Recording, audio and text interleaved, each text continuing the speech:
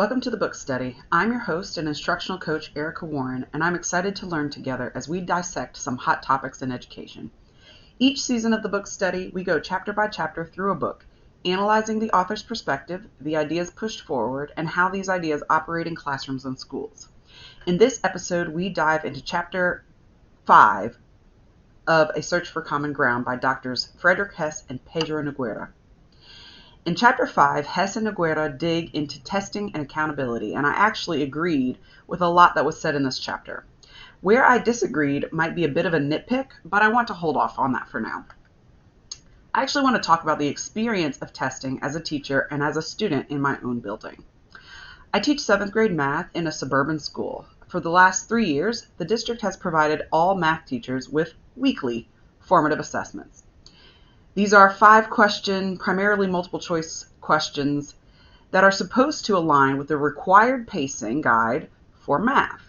Now, as someone who acknowledges the positive effect regular formative assessment had on my own teaching and student learning, I find this version of formative assessment downright egregious. See, once I started learning about assessment, I became a better creator and user of assessment data. And I think my ability to create and use formative assessments in meaningful ways is the key. The district's imposition of weekly assessments does absolutely nothing to improve the teacher's ability to do what I did, which is create and interpret assessments.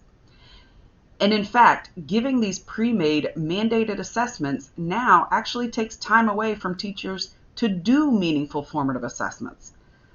In practice, teachers have not gotten any better at adjusting their instruction when data says that students didn't learn, in part because the data isn't entirely valid because the test was not created based on what happened in my class that week.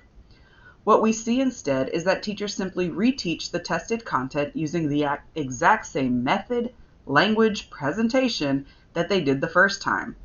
It just doesn't result in improved learning or teaching. As I said, the tests often don't align with the instruction that was provided in class. The curriculum materials provided by the district don't match the questions on the test, and the kids lose a full day of instruction in every class every week to take a test that teachers find meaningless. Even if best practice is to align my teaching to the assessment, which is what we are told to do, the problem is the expectation of mastery of a new skill every single week is ridiculous. The tests do not assess whether students learn the introductory level of the skill. No, each assessment skips right to the most rigorous types of questions that could be required of this skill. Learning new things takes time. It is entirely unrealistic to expect or hold even the best teacher to high levels of mastery on brand new skills every single week. And yet, this is what these assessments do.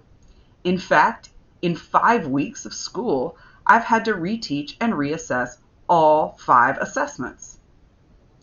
The heart of the research on formative assessment is that teachers need to be more skilled in creating and using assessment results to drive instruction.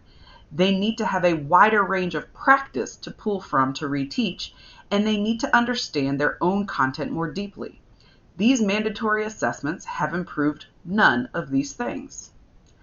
I think the same thing is true about state tests.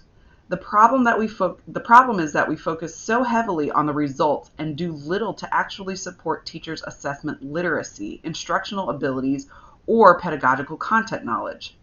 I think the sum total here is that ultimately, as Hess points out, we haven't done anything to actually affect change. So we test year after year and get the same results, continuing to blame external factors that are outside the influence of the school. I loved Hess's analogy to the pediatric visit in this chapter. That is what assessment should look like. And when assessment does look like that, the research says it works.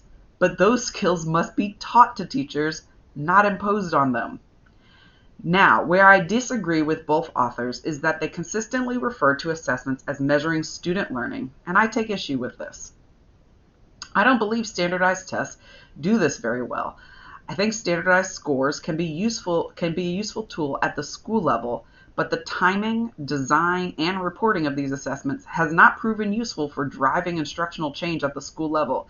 It hasn't helped at the student level either. But at the student level, what I tend to see is kids being tracked into remedial programs where they stay for the rest of their K-12 careers.